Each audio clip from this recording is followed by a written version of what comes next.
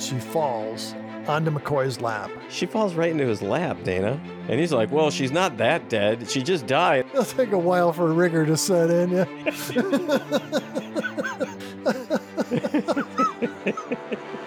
Welcome to Damn It, Jim, the podcast. It's a fun and fascinating look at Star Trek, the original series. Your hosts, Dan Calzaretta and Dana Smith. This week, we're talking about Wolf in the Fold. Good evening, Dan. Dana, it is good to be back. Yeah, I had to remember how to tune into this and figure out how to get online, use my microphone, all that type of stuff. So, Well, because we don't tune in, we record it and other people tune in.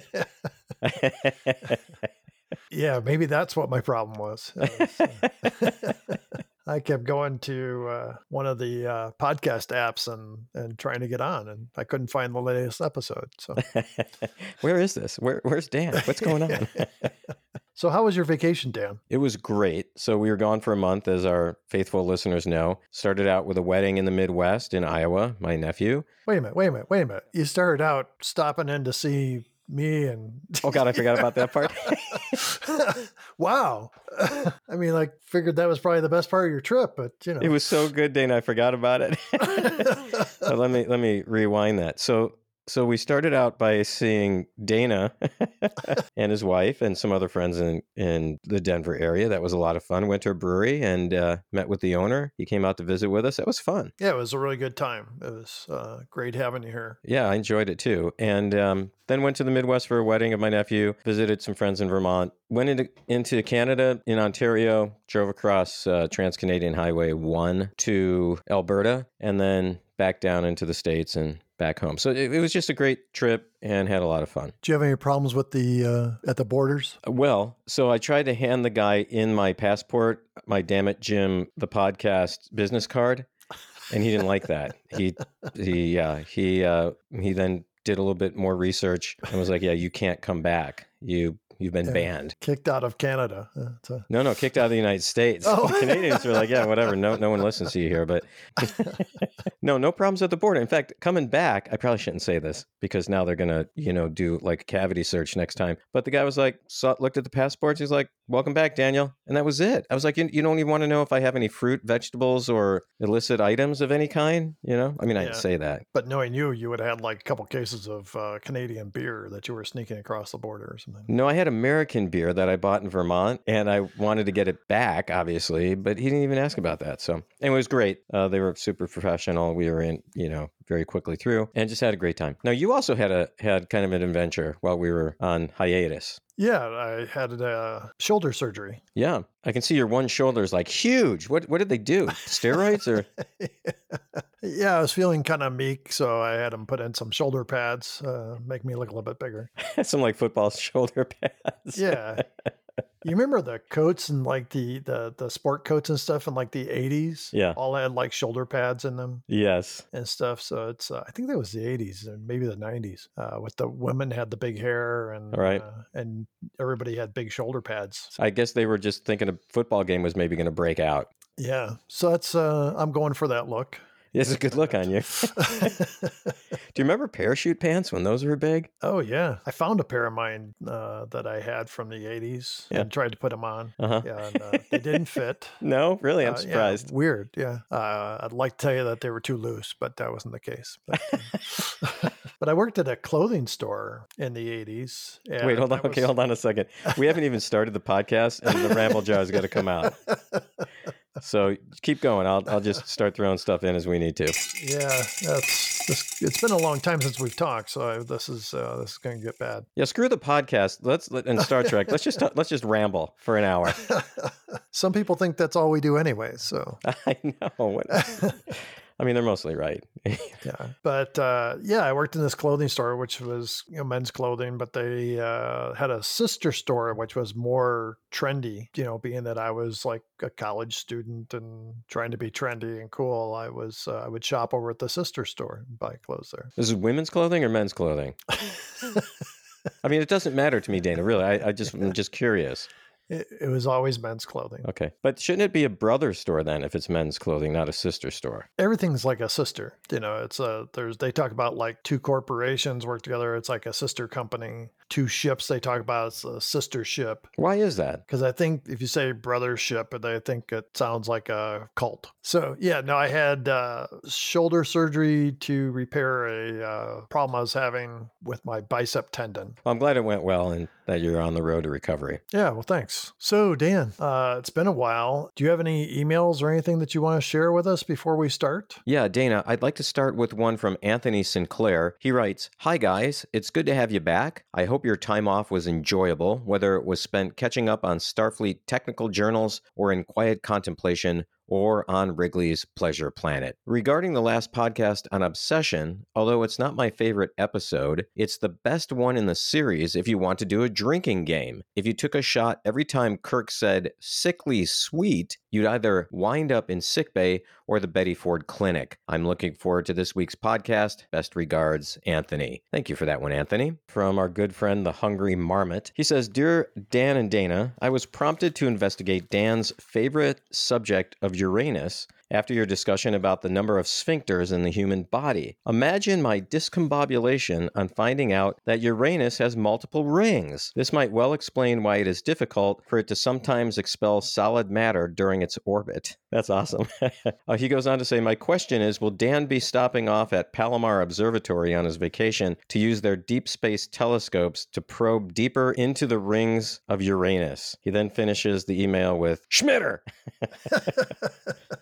So that was a good one. Thank you very much, Hungry Marmot. I'm not sure it's my favorite subject. I know I bring it up a lot in the podcast just because it's funny. I used to teach middle school, so whenever you say Uranus, it's just funny to me. But anyway, thanks for the email. That was great. Also, Matt Fleming sent us a link to a video of some people shooting off fireworks on the 4th of July and asked us to do a review of it. Did you happen to watch that, Dana? When I was at work, it wouldn't let me open it. I meant to open it when I got home, and I did not. Oh my God. You have to watch it. It's hilarious. He says he wants us to watch it and then talk about it next week. So maybe we can. But it was very, very funny to say the least. Finally, a couple of listeners on YouTube liked the idea that Mogridge had sent us before we left on vacation that we do reviews of the Twilight Zone. So there's a couple upvotes for Twilight Zone reviews, Dana. I watched, while I was down and out for a few days, I watched an episode of Thunderbirds. Oh, yeah.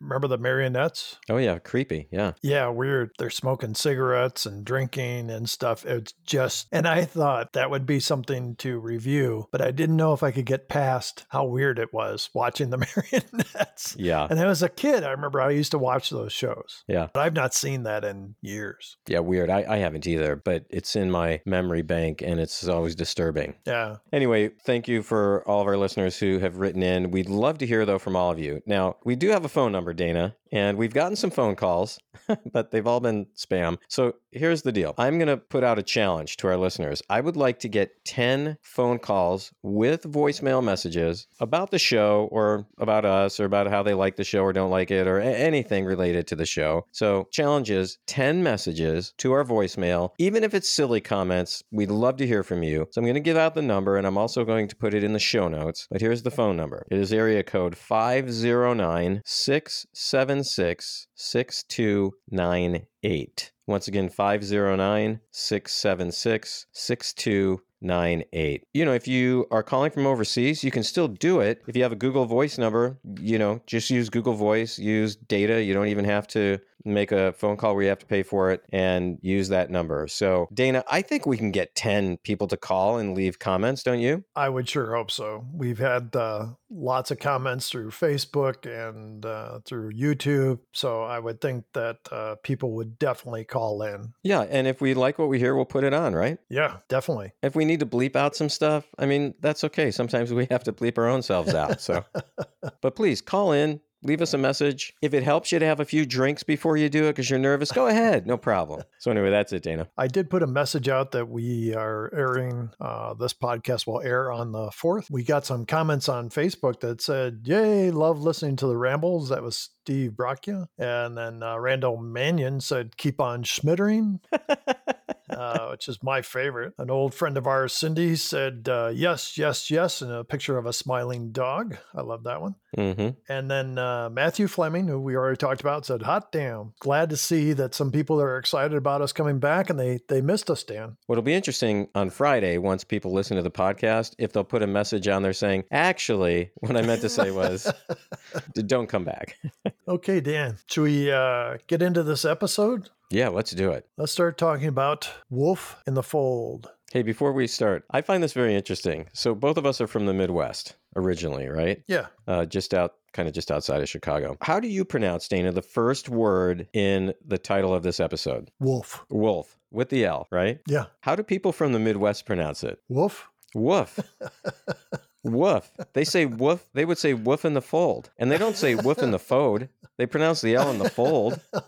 Something about that word, wolf. It is pronounced woof. I was talking to one of my brothers not too long ago, and he happened to bring up, he lives out in the country, and there was something about a wolf, or I don't know why he brought up the wolf. And he said, woof. It's a woof. And I said, what's a woof?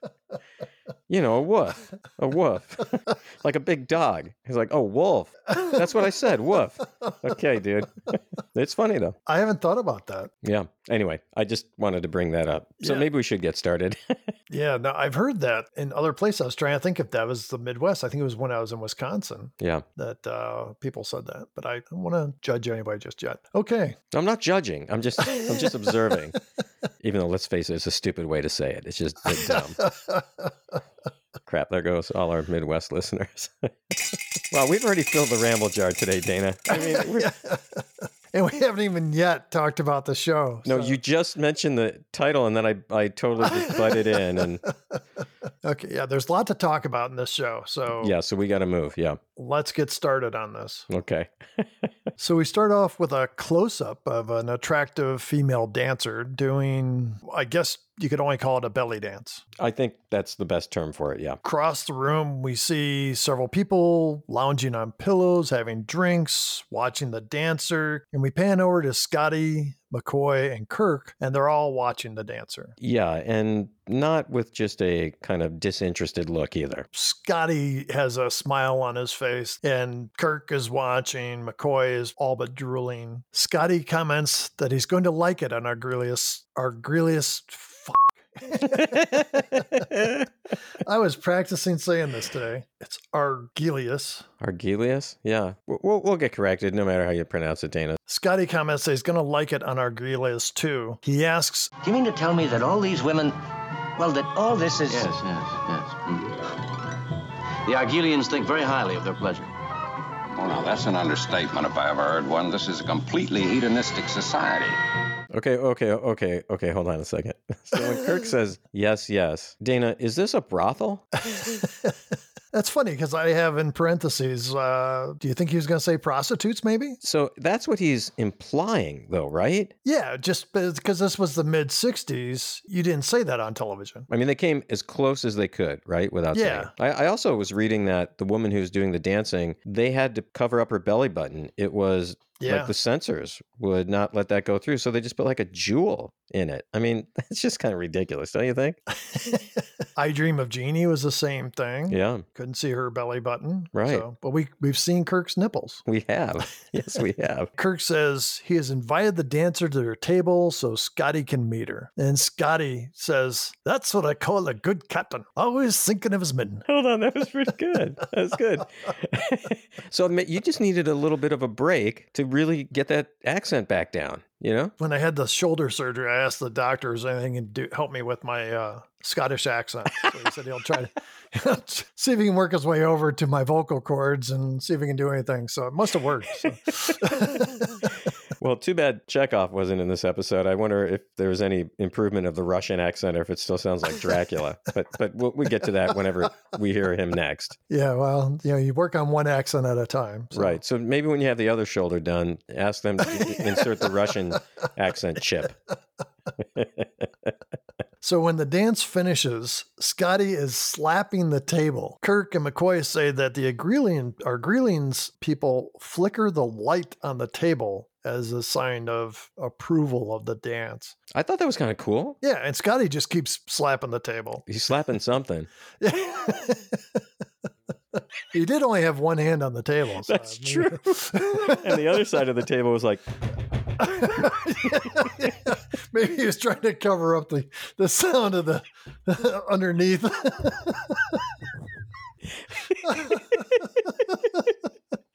because he's like something like, you don't tell a man from Aberdeen how to do something. I don't even remember what he said. That was horrible. I need shoulder surgery. The dancer comes to the table, and we see there's a couple other men that are really watching her as she goes over to the table. Scotty offers to take her on a bonny walk through the fog. But to be somewhat serious, I mean, it is a little disturbing, right? Once again, women are just put in this role as just being nothing more than vessels for a man's pleasure. She agrees. I mean, she just sat down, and Scotty's like, oh, it's a beautiful night in the fog, nothing like Aberdeen and all that type of stuff. Yeah. And then she agrees, and they leave together. Kirk and McCoy discuss that this is good medicine for Scotty, who was injured during an explosion that was caused by a female crew member. McCoy fears Scotty could have a resentment towards women because this explosion was caused by a female crew member. Speechless, Dana. What the fuck? Really? I mean... It was weird, Dana. It was really... I guess they had to do this backstory to explain why you had a head injury or something. And they keep saying this. Yeah. And throughout the show. And we never get any details, though, about the explosion, what the problem was, who caused it, what happened. We don't learn any of that. So Kirk says Scotty seems to be overcoming his resentment, and he's all smiles. And one of the great things I noticed about this scene is during the discussion, there's, you see shadows of people moving by, and you could see Kirk and McCoy are both distracted by people walking by. Yeah. So that they are totally into the whole fact that they are in this house of ill repute or whatever you want to call it. So I thought that was really good because I thought that was good acting by both men. And then Kirk tells McCoy that he knows a place across the town where the women, and McCoy quickly cuts him off and says, oh, yes, I know that place. So outside, we see that they step out into a low fog. Just as they're kind of like pointing in the direction where to go, they hear a woman scream, and they run over to find the dancer is dead. She's been stabbed a dozen times, and McCoy says she's dead, Jim. Yes. Yeah. I mean, I don't like the circumstance, but that was good. And then they hear this like groan, and they look up to see Scotty pressed against a nearby wall with a knife in his hand. To me, this is where the story takes off. Yeah. Yeah. It was shocking. Actually, it was shocking. Yeah. Super well done, I thought, that part. Yeah. No, I like the whole thing. Captain's log states that while on therapeutic shore leave, a woman has been murdered, and Scotty is the prime suspect. The city administrator, Hengist, has taken over the investigation, but so far has not uncovered anything. So the administrator, who's kind of this like meek guy, says he's not from Argelius, he's from Rigel 4, and that he would never expect such an event to happen on this planet. He shows Scotty the knife and asks if he remembers it, and Scotty says he can't remember. And Scotty looks completely perplexed. Yeah. Scotty says he remembers leaving the cafe. He was leading the way through the fog when he heard her scream, and then he doesn't remember anything. McCoy calls Kirk aside, and McCoy says, if Scotty can't remember, that means he really can't remember. By the way, that administrator guy, most annoying voice ever. So Kirk explains that he has to be diplomatic. If the Argelians want to try to convict Scotty, he has to go along with it. McCoy states that Scotty had a concussion, and Kirk says, we'll do what we can. Did you ever have a concussion, Dan? No, I've never had one, Dana. Have you? Yeah, I've had a couple. I mean, back then it was just, you were dizzy from, I played football and wrestled and stuff. And oh, that's how it happened. Okay. And, but nobody at the time said, we think you've got a concussion or we think you're concussed. And nobody ever said, well, keep an eye on him because there's a chance he might black out and go kill women. Yeah, that's usually not like one of the symptoms. That's usually not one of the symptoms, I don't think. Yeah, I looked it up. It's not. I couldn't find that in any of the symptoms. You couldn't? Concussion, yeah. So. I'm glad you looked it up, though. Want to be thorough for our listeners. Sure, yeah. Kirk asks Hengist, what is the law in these cases? And then another man steps up and says, the law of Argelius is love. And he reaches back. He's like in the back of the room. He reaches back and takes the hand of a beautiful woman, and they step forward together. Hengist introduces the man as the prefect, Jairus. Jairus introduces his wife as Sibo. I think it was Sibo, yeah. But we'll get corrected again. Doesn't matter. Doesn't matter, Dana. Well, when I first saw it, I wanted to say Sibo because I saw the name, but I remembered that he's pronounced Sibo. Now, our listeners may recognize him, though, too, right? Yeah, the prefect has been seen on Star Trek before. Yeah. Do we want to say where that is or wait on that one? Let's build up a little bit of a mystery here. Dave. Let's have some mystery. Okay, I agree with you. Good. Let's not tell people that he was Landrew.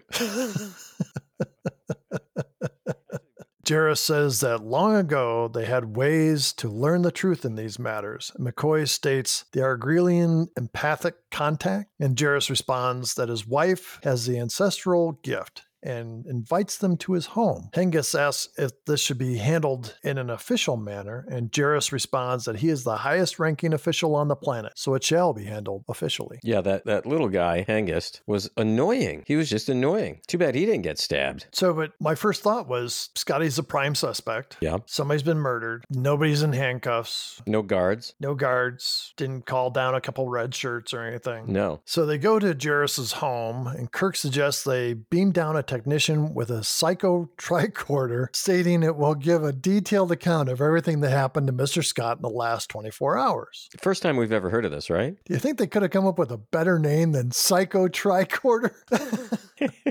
That is a great name. I mean, it's a horribly great name. Yeah, he's psycho, all right. Well, I'll get the psycho tricorder to check him out. Yeah. Can't use an ordinary tricorder. No. It has to be the psycho tricorder. I wonder in what situations you would use the psycho tricorder. I mean, is it only when people kind of go psycho, or? It gives a detailed account of everything that's happened to the person in the last 24 hours. So, I mean, what's that even got to do with psycho? Yeah, that's good. Yeah, that's a good question. Yeah. Maybe it should be like the temporal tricorder. Good point. Yeah. Hengist objects to this, but the prefect says his wife needs to meditate before she can do her part, so they should do what they can. So Kirk calls up to Spock and orders him to beam down a technician with the psycho tricorder. The prefect says he's been hearing talk around the town about the murder and states that some people are even saying they should close Argelius down to space vehicles. Hengist says there are other people that still need to be questioned, and Jarrus tells him to attend to that. As Hengist is leaving, a female crew member beams down into Jarrus's home. Hengist kind of stops in the doorway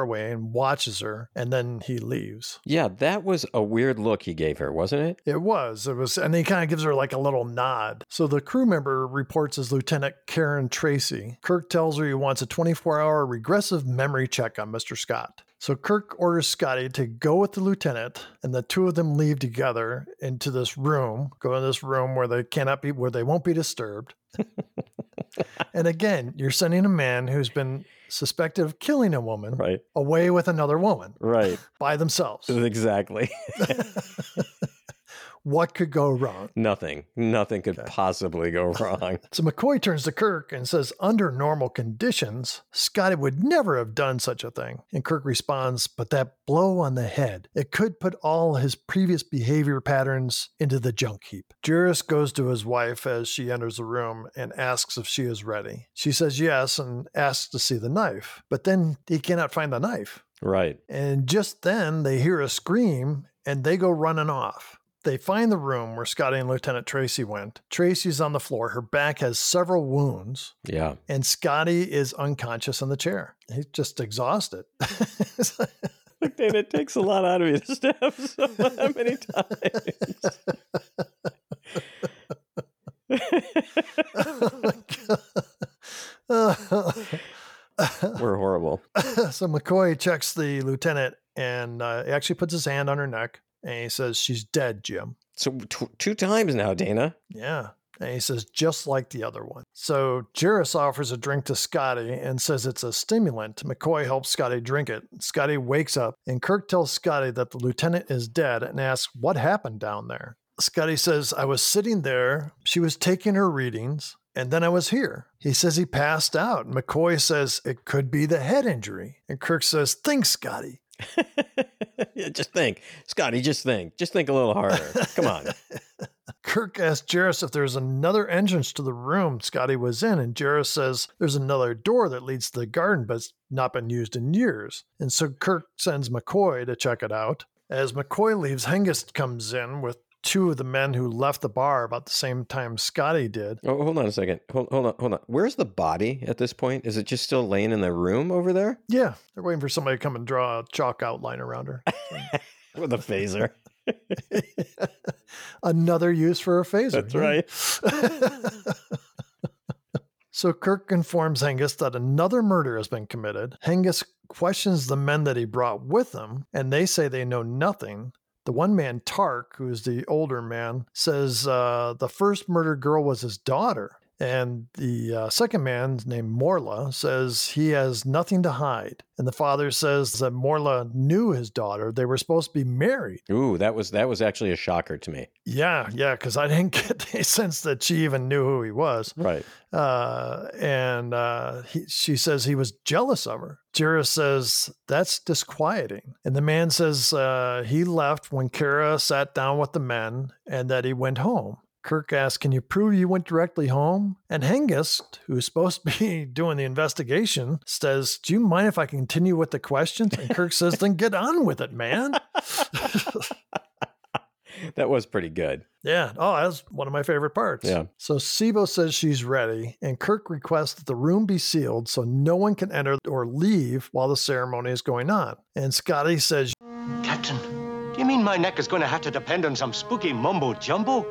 and just then Kirk is hailed by Spock from the Enterprise. Spock says that the Argelian empathetic contact is an interesting phenomenon, but should not be depended on when a man's life is at stake. Spock suggests they beam Scotty aboard and use the computers to discover the truth. And Kirk says that they are now subject to Argelian law. It's an interesting concept, right? Like if you're in another country and you commit a crime, you're subject to that country's laws, whether it would seem barbaric or weird to your own country, right? Yeah, we've seen it during our lifetime. Oh, yeah. The guy that got the caning. People have gotten it, too, for like spitting gum on the sidewalk. I dated a girl. Oh, God, I can't wait. I cannot wait for this story.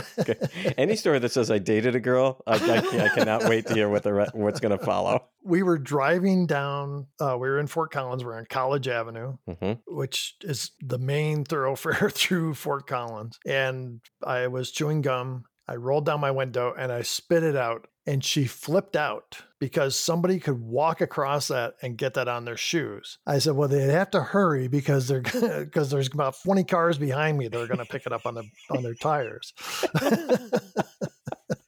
And so the rest of the conversation did not go so well, but she was really mad at me for spitting my gum out the window. Well, have you done it since? Not with her in the car, no. Well, I mean, I kind of agree with her on this one, Dana. I mean, not so much because you're getting it on someone's shoe. I mean, although I have had gum on my shoes, it's horrible. It's a horrible feeling, you know. But I mean, it is kind of littering, don't you think? No. Okay, how about this? Let's say a poor little bird flew down there and picked it up and then choked, or its beak got stuck together, couldn't eat anymore, and it just died of starvation. If a poor little bird flew down there, it was going to get run over by another car. So then the bird would have been stuck on top of the gum and it wouldn't have been pollution. It's a busy street. It's trying to get out of it, Dana. I don't know. Okay. Let's say you were driving down the road and you decided to throw something else out the window. I wouldn't do that. What's the difference? Gum is going to get ground into the cement, pass from one tire to another. Yeah. It's a normal compound will break down. Was that the end of the relationship, the infamous gum spitting incident? It was a long journey through the end of the relationship. I cannot believe you spit that gum out the window. I'm out of here. I'm not slowing down for you. I just have to try to tuck and roll as you hit the ground. And she's a natural compound. She'd just get ground up into the... Wow.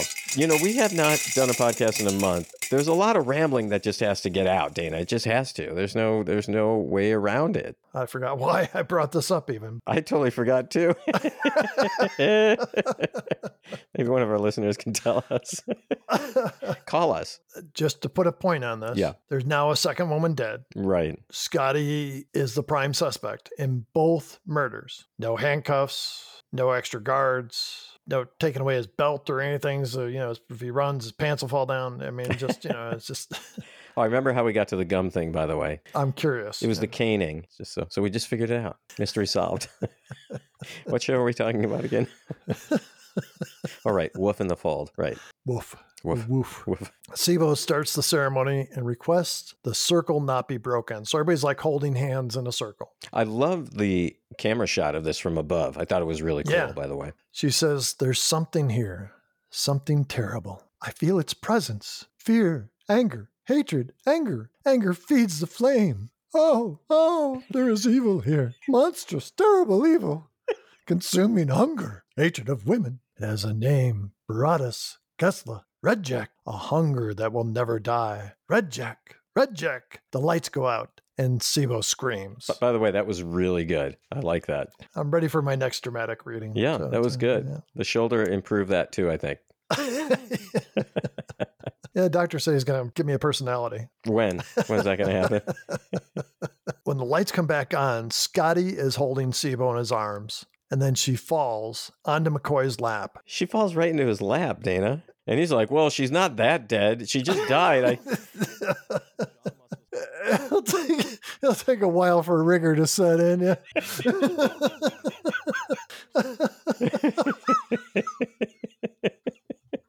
And we get a close-up on Scotty's hand, don't we? Yeah, and we can see Scotty's got blood on his hands. Yeah. And Kirk looks on shocked. Pretty much everybody's just like staring at Scotty. And maybe somebody said, Jesus f***ing Christ me, we should put handcuffs on that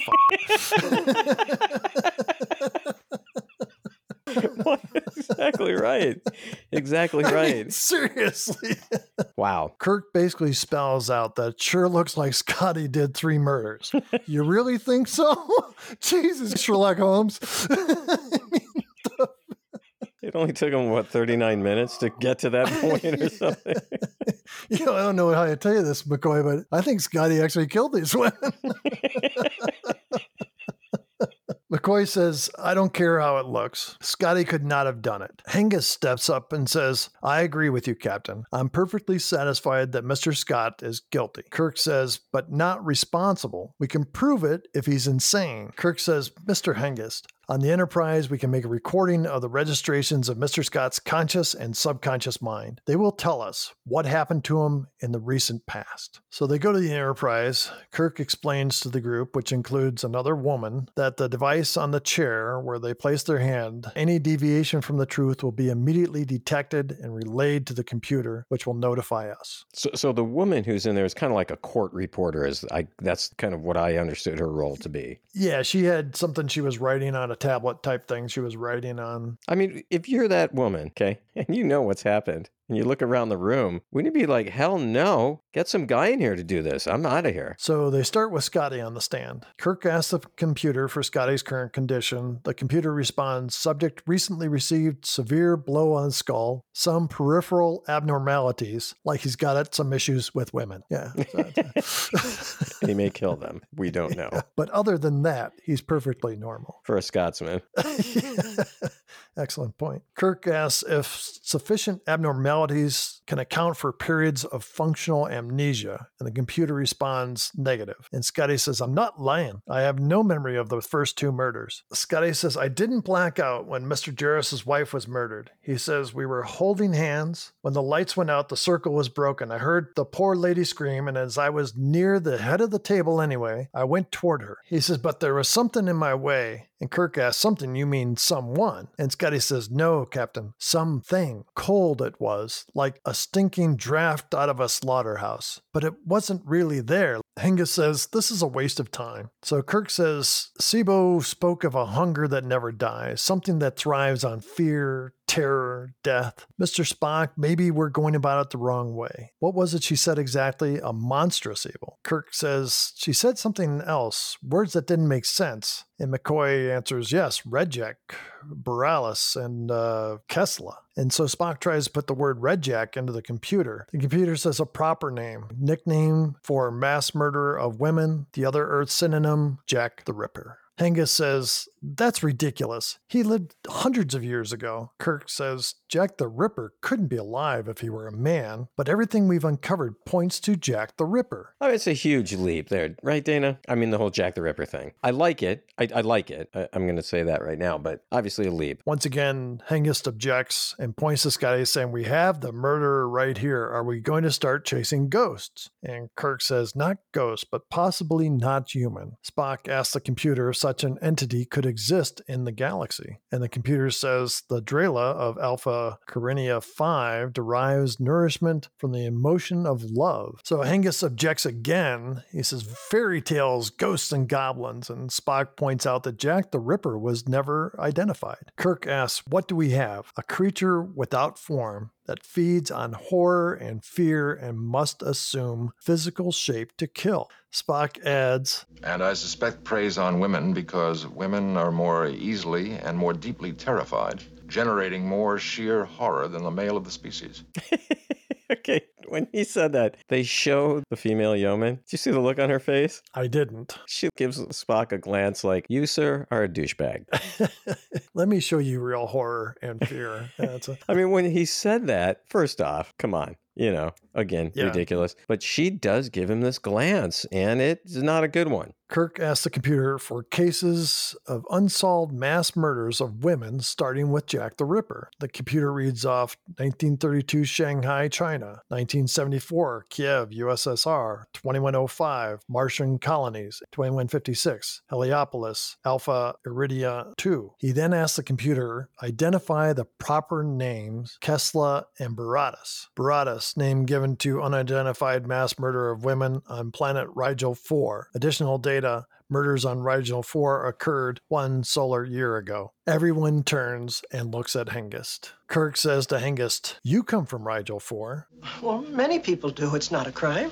No, but what we're investigating is. Would you mind taking the stand, Mr. Hengist? Well, I will not. I will not take the stand. I can appreciate your position, sir. You are in charge of civil disturbances locally. If you are the entity for which we search, what better position from which to kill with impunity? Hengist suddenly makes a break for it and plows into Scotty and then comes around the table and does like a drop kick on Kirk. Kirk responds with a right cross and Hengist falls. McCoy checks him and says, he's dead, Jim. We got another one. But Dana, you got to talk about the stuntman in this one. Come on. Hengist is played by a guy who's like 5'6", 125 pounds. Yes. And the stuntman's about 6'3", and about 210. And the dude had you could tell it was wearing some kind of bald cap. I mean, it just was so bad, Dana. Even with low resolution televisions in the 60s. So bad. That was maybe one of the worst stuntmen not looking like the real actor that we've seen in all of Star Trek. With the exception of the one that did Spock, where he looked like Frankenstein with the wig on his head that was flat on his head. Yeah, that was a good one.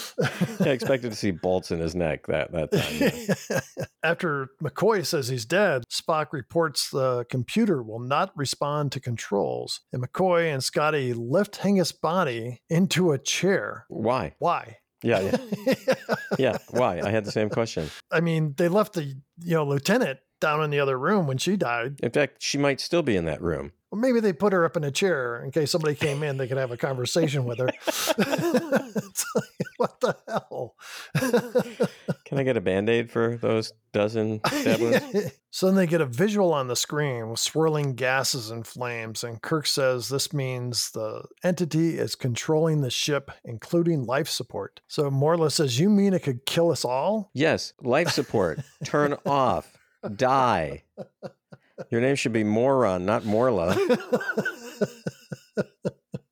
So Kirk calls on the intercom, telling all hands stay at your posts, remain calm, which you think when he sends that, it's going to scare people. But, I was thinking, man, I'm heading for the first freaking shuttle bay to get off that ship. Oh, he's telling me to be calm? If he's telling me to be calm, there's some shit going down.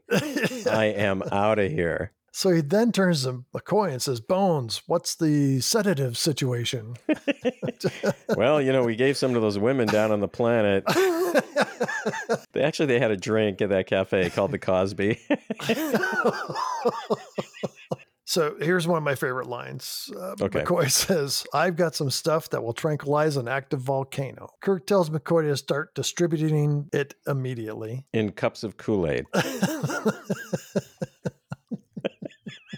I wonder how many people are going to get that one. Kirk and Spock leave the conference room. So they get to the bridge. Sulu reports that life support system override is jammed. And the voice calls out, You cannot stop me now, Captain. It'll do you no good. I control all circuits. You cannot silence me. You cannot reach me. Your manual overrides are extremely limited in life. Soon all control will be restored to me. There is nothing you can do to prevent it. I am without ending. I have existed from the dawn of time, And I shall live beyond its end. I thought it was cool. It was kind of scary, I thought, really. So a nurse comes on the bridge. Kirk tells her, tranquilize everyone on the bridge, including yourself. Sulu gets his shot and immediately he looks stoned. His eyes are all kind of like, his eyelids look like heavy and stuff. And he's like, whoever he is, he sure talked gloomy. And then he kind of laughs. And he's like, he could have been Shaggy from, Shaggy and Scooby. Yeah. So Kirk says, man your post, mister, and whatever you do, don't be afraid. And Sulu says, With an armful of this stuff, I wouldn't be afraid of a supernova. They break out the lava lamps. They're all just staring at the lava lamps. so Spock orders the computer to compute to the last digit the value of pi. Spock says, as we know, the value of pi is a transcendental figure without resolution. Well, do we know that, though? Yeah, you know that you can set your computer to help in that search. Can you really? Yeah, there's a buddy of mine that I worked with. His computer in the background was always running the search for pi. And then his bank account was immediately emptied, and he got a letter from a Nigerian prince saying thank you. Yeah, and never found pi. No, are you sure? What kind of pie he was looking for, Dana? Had to do with the numbers or it's something else? I mean, that sounds a little sketchy to me. No, it's a real thing. Look it up. So in the conference room, McCoy is administrating the sedative. Scotty looks like he's drunk. Give me another woman to stab, Captain.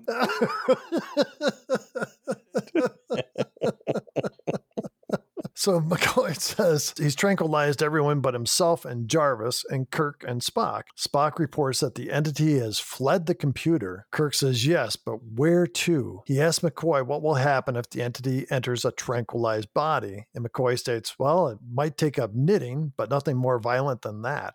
I love that. That's the line of the episode, I think, don't you think? Yeah, oh yeah. Kirk goes to give Jarvis a shot, and Jarvis turns and attacks Kirk, saying, no, kill you all, make you die and suffer. Spock does the Vulcan nerve pinch and Jarvis crumbles. Suddenly, Hengist springs back to life. Maybe that's why they put him in the chair, so he could just jump up. Didn't have to get up from the floor. That's a big jump. So, and he grabs the female yeoman, of course. Yes. And holds a knife to her throat. And she's still laughing. I rewound it a couple of times. She's like still got this like laughing look on her face and stuff. Yeah. McCoy approaches and says, you're going to hurt somebody with that thing. Hengist pushes the woman out of the way and goes after Kirk. And Kirk kind of lets him lunge at him, and then he does a judo flip on him. And when Hengist hits the floor, Spock administers the sedative. Hengist becomes compliant, and he's laughing. He's like, you'll all die. Everyone will die. And Kirk says, let's get him to the transporter quick. And so he throws Hengist over his shoulder and hurries out of the room. In the transporter room, Kirk orders the transporter chief, says deep space, full power, widest field dispersion. And they lay Hengist on the pads. The transporter guy is like, kind of looks like he's stoned. And he says, no need to get excited, Captain. I got it. And so Spock goes over and shoves the guy out of the way. Just shoves it. Yeah. He activates the transporter and Hengist disappears. Just then McCoy and Scotty come in, all laughing and cheery. Kirk explains what they did and McCoy says, "That thing can't die." And Spock replies, "Possibly, Doctor. Its consciousness may continue for some time, consisting of billions of separate bits of energy floating forever in space, powerless." Kirk says to Scotty, "You seem quite happy about the whole thing." Scotty laughs and says, "Yeah, I got away with killing 3 women." Got to blame it on this guy you just beamed out into nothingness. And McCoy reports that the tranquilizer will last 5 to 6 hours. Kirk smiles and says, "Yes, I can see that. Well, Mr. Spock, for the next 5 or 6 hours, we're going to have the happiest crew in space." And that's how the show ends, Dan. Wow, what an episode. So, Dana, you have some interesting information about the dancer, don't you? Yeah, Tanya Lamani, who played the belly dancer, was a trained ballet dancer, and she answered a call for a dancer in Vegas. She thought it was a ballet dancer, but it was a belly dancer.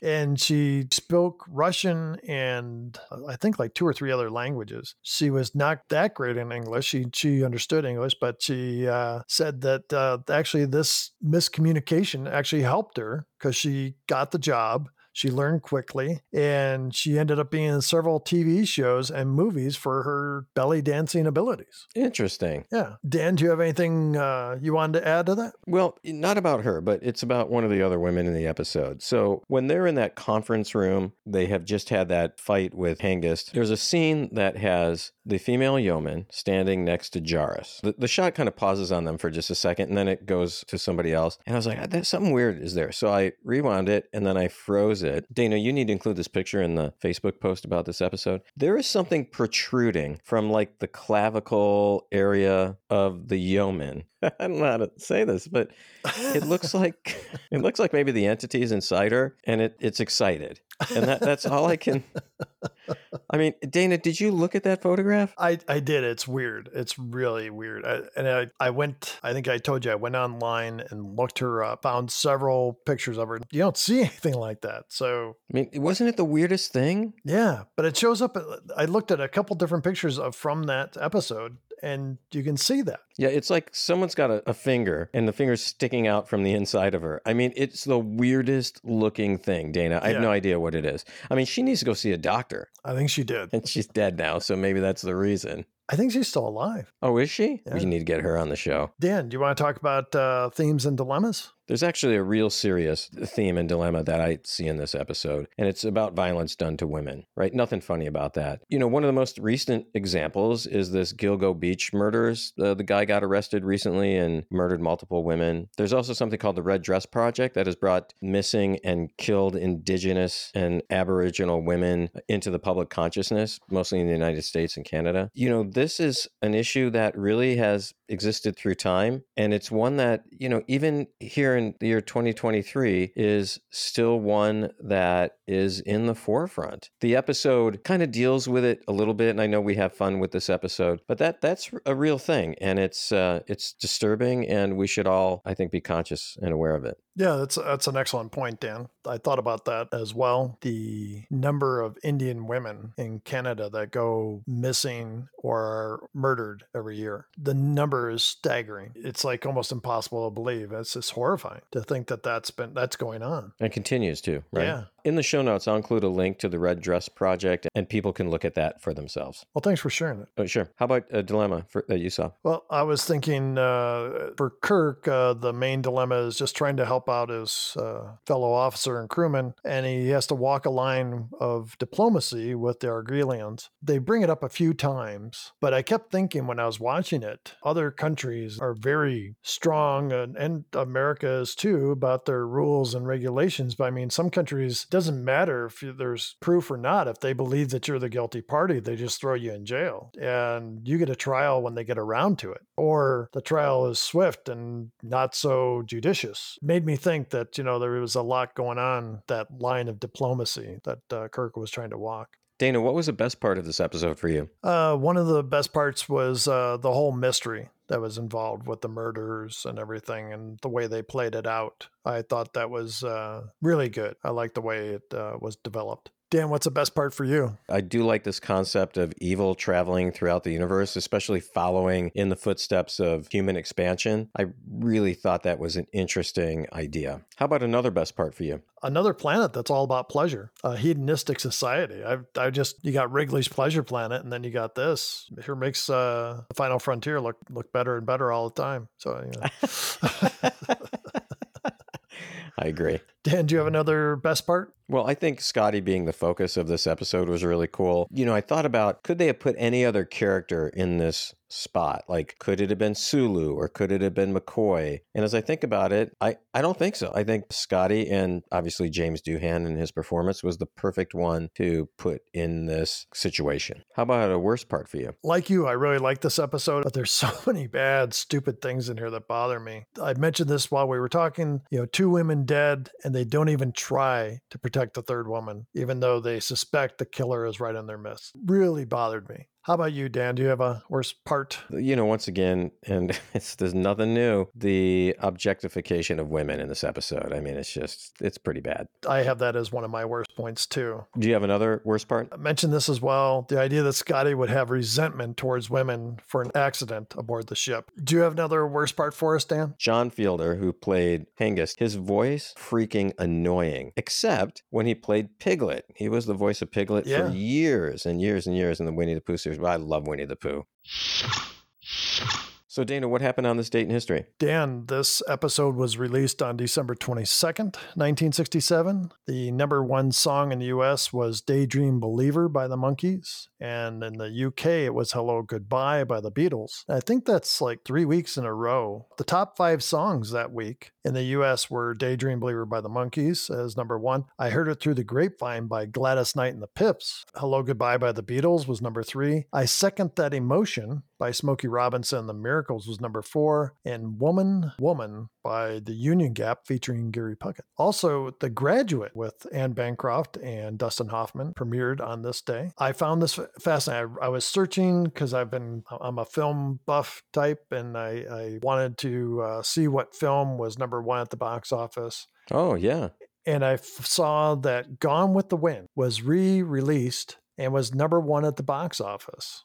Really? Yeah. I don't think I've ever seen it. So one final thing, on December 21st, the day before this was released, all further contact was lost with the Mariner 4, the American space probe that had made the first successful flyby of the planet Mars on July 15th, 1965. Contact had been lost on October 1st, 1965, then regained after 2 years. Micrometeoroid strikes on December 10th, however, had damaged the communication system, and it was never heard from again. So, Dana, we've sent many space probes to Mars. Probably it's the most explored planet in the solar system. It also has the most number of, quote, malfunctions of spacecraft. And I think because the Martians, they mess with the spacecraft from NASA and they're able to hide themselves. They're covering stuff up with sand and making sure no one could find that they were living there. Yeah, I agree.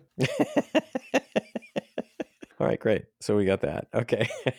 Anything else from this date in history? Nope, that's it. So now we're moving on to the counts, Dan. Yes, we are moving on to the counts. Dana, what's our dead crewman count for this week? We had 1. We did? Karen Tracy. Dana, you're right. So we did have 1. I totally forgot about her. So what's our total? I think we're at 44. I think you're right. Yeah. Okay. How about the shirtless Kirk, grip shirt Kirk count? Nothing this week. So we're stuck at 13. The he's dead count. We got quite a few in here. Yeah, we have to include she's dead in it as well. So there was 3. That takes us up to 12. Yeah, 12. I'm a doctor, not a fill in the blank. Again, one of those times I thought they could have used it, but it didn't happen. McCoy did have some great lines regardless. We had 0, so we're stuck at 8. The supreme being count. Doesn't really count as a supreme being. He's just an ass. He totally is, yeah. None this week. We're still stuck at 8 on the supreme beings. All right, violation of the prime directive. I think Kirk went out of his way to work with the people of the planet. For once. Yeah, I think he did a great job of not violating the prime directive. We're stuck at 6. The taking over of the Enterprise count. You made me realize that actually happened. Yep, Red Jick or Red Jack or whatever they're Jack the Ripper, whatever they're calling him. So we had 1 this week. What's our total? So that takes us up to 6, Dan, and that's all we're looking at for counts right now. All right. Hey, I had a great time. I'm glad we're back. And as always, this is a blast to do. Yeah, Dan, it was a long month without Star Trek. Next week, Dan, there's a big fan favorite that we're going to be reviewing. That's right. The Trouble with Tribbles. I'm looking forward to that one, Dana. Thanks again for coming back from your vacation, Dan. Although we got listeners, Dana, right now that are saying, oh, God, I wish he wouldn't have come back. Dana could just do this on his own.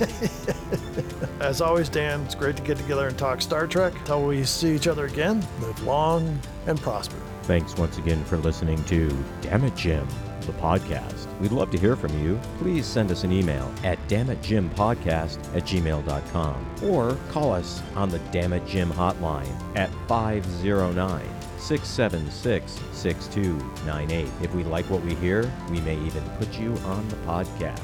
Make sure to join Dana and Dan next week for The Trouble with Tribbles. Enjoy the rest of your week, and until we see you again, remember to live long and prosper.